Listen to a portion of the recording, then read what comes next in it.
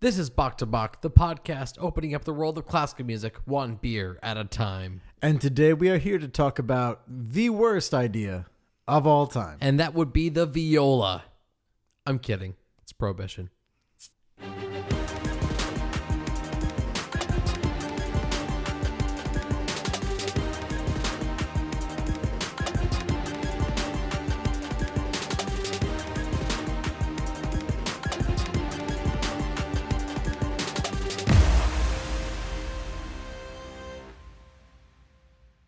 We actually just, the beer that we're going to try today is non-alcoholic, but it is delicious. It is actually gluten removed. So Kev has a beer sitting in front of him. We're going to find out. We haven't tested the waters yet. I'm looking at it. I haven't drank it yet. It says it's gluten removed, but I don't know if I trust it. So if this episode ends short, it's because Kevin broke out in hives and I went to the hospital. So happy 4-minute episode, everybody. There we go. But you do have to have a sip. But no, we are here to celebrate the 100th anniversary of the enaction of Prohibition this month. And do you know what the actual date was? January 17th, 1920. So it's this Friday. It will be this Friday. Wow. Holy cow. Which means you and I are going out on the town. Hurrah! I'll be out of the town, but that's fine. Anybody. So we thought with this episode, as later on when Matt dives into the history behind Prohibition and what it meant 100 years ago, I thought I would go to the other extreme and pick composers that were drunkards and who wrote the most incredible pieces when they were drunk or had a drunk sounding piece to them. So I went to the other extreme. Now, we have to just put a disclaimer out there. When you compose, please compose responsibly. Yes. And drink responsibly, too. Both are good. Yeah. But so to kick off this episode, I chose classic Beethoven. We all know Beethoven. If you don't know Beethoven, that's sad. This is clearly You're your the first wrong episode. podcast. Went back to 1795, and he wrote this piece called Rondo la Capriccioso. And it was basically to kind of give some background on Beethoven. He was not only a drunk, he was incredibly messy. He left piles of food around his whole apartment. He was just a nuisance to deal with at all times. Was he deaf at this point? Yes. Okay, so he's also deaf. And what? Excuse me. He's progressively going more and more deaf. At this point, he's pretty much fully deaf. Not 100%. Now, is this also the point where he is going along with that fabled story of him where he's cutting off the legs of pianos so that he can feel them? So one of the classic stories is that because he was losing his hearing, he cut the legs off his grand piano and put it on the floor so that he could feel the vibrations, and the vibrations felt right to him for the chords he was playing. He would compose it and such. And so he was just a hot mess. That's the best way to describe him. Beethoven was the hottest mess ever. Not hot, but he was a hot mess. He was a hot mess. And so this piece, composed in 1795, also is referred to as the Rage Over a Lost Penny, and here's why. First thing was that, really, he had servants, and he treated them so terribly. I mean, his maids and his servants were just, he was terrible to them. He was just an awful human. That's awful. And there was a lost penny on the floor, and it was just gone. And he, literally in a hot rage, just accused his servants of stealing it at all times. And so at this time, this became the name of a Rage Over a Lost Penny. And what was interesting is that, here he is as in Italy composing this, but this is very much of a Hungarian dance feel to it. Oh, okay. So it's a very odd combination of styles, and then on top of that, you'll hear in the first 2 minutes, it literally sounds like he's getting drunk as he's writing it, because it sounds like there's more and more out of tune and wrong notes, and then he comes to his senses afterwards. So you'll hear it sounds like someone's playing wrong notes, but it's actually correct. Okay. And then it comes back. So basically, if you take it as being drunk, it's like you're drunk and then you're sober. If you look at it as rage over a lost penny, it's you're on a hunt trying to find it. You're going crazy, and then you just give up and say, okay, fine, go on with life and move on from there. Which, I mean, no one ever really gives up over a lost penny.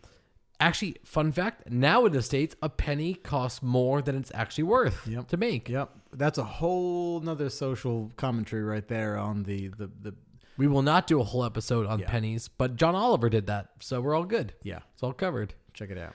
So this is from 1795 by Beethoven, Rondo alla Capriccioso for piano, and just hear the rage, hear the craziness, hear the drunkenness, but also hear the brilliance of what Beethoven have to offer. When we come back, we're going to talk about all things prohibition and American non-alcoholic beers.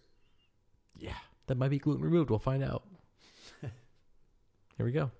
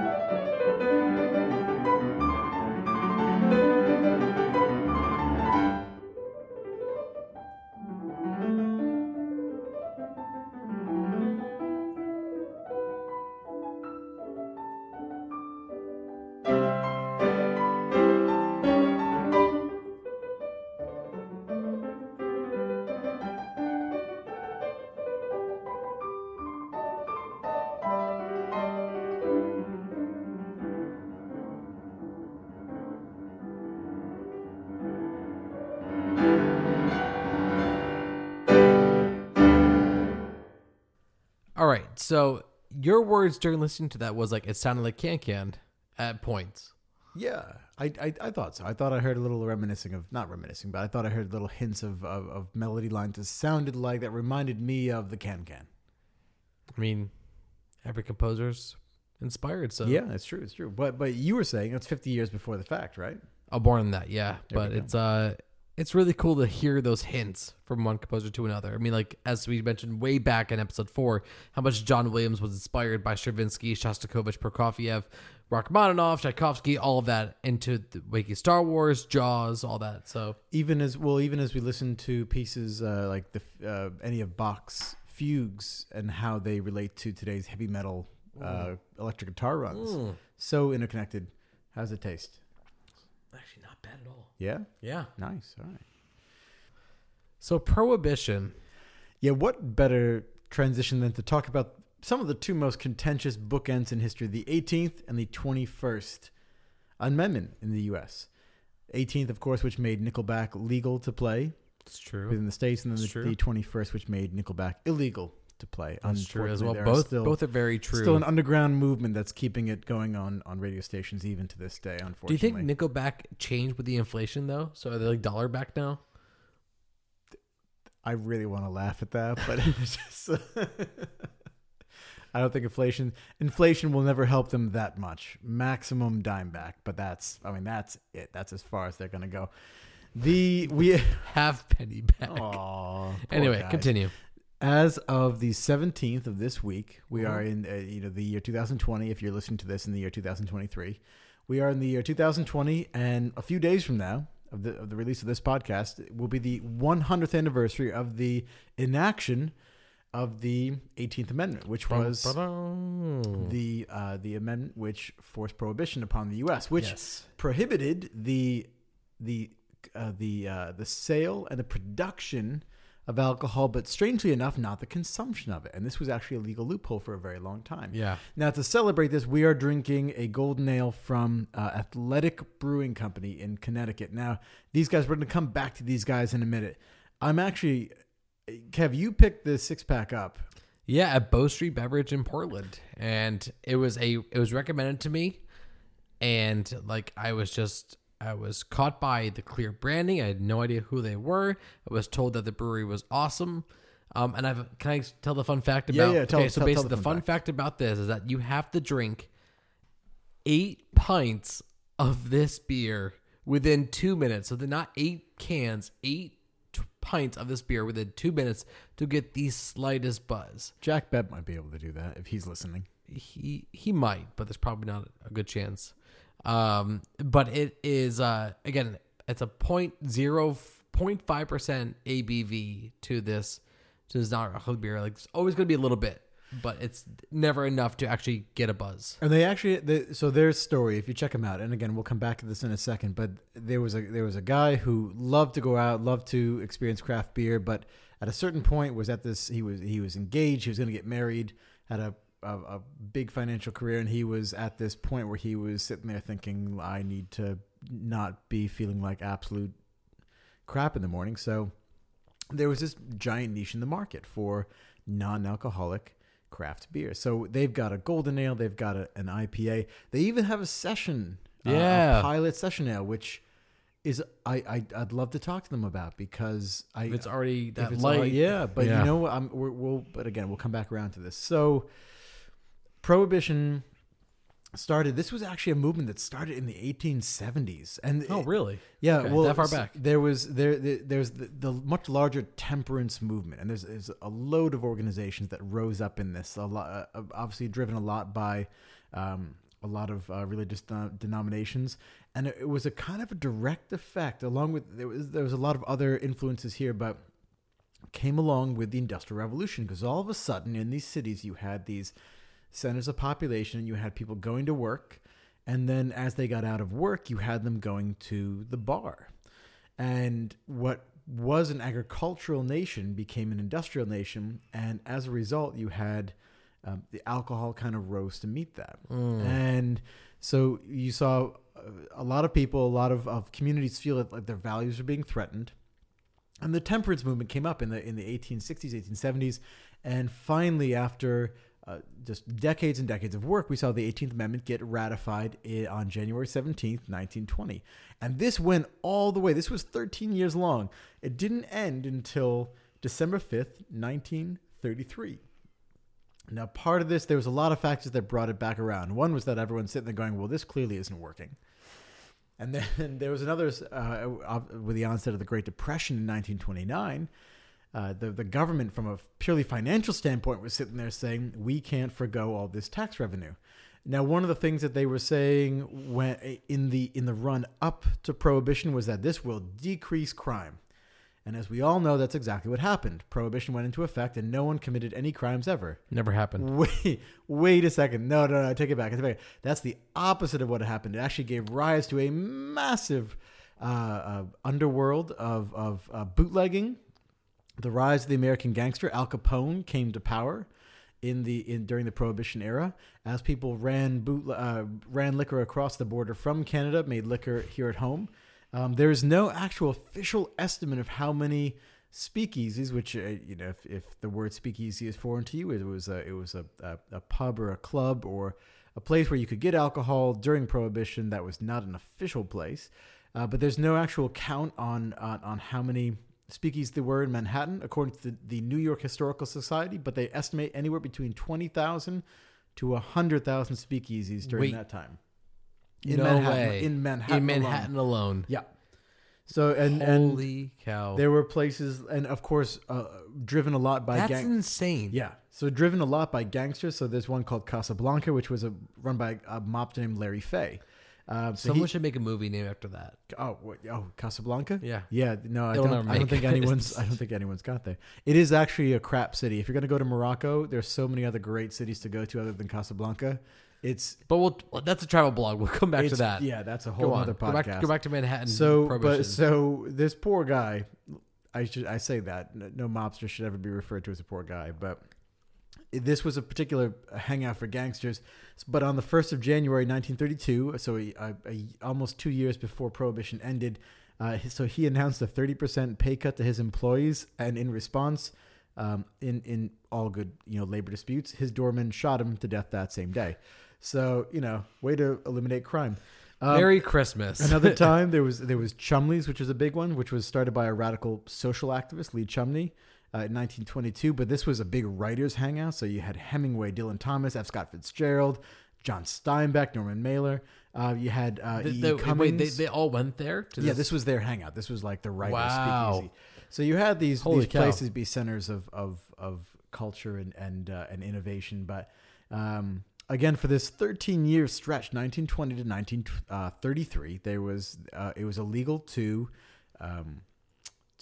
produce and sell liquor, but not illegal to consume. So a lot of times when speakeasies would be raided, they would tell the police that everyone there actually brought their own liquor, because it wasn't illegal to consume it. Right. So little loophole there. I do know, obviously, whether the cops believed it or not. That's up to them. We don't know.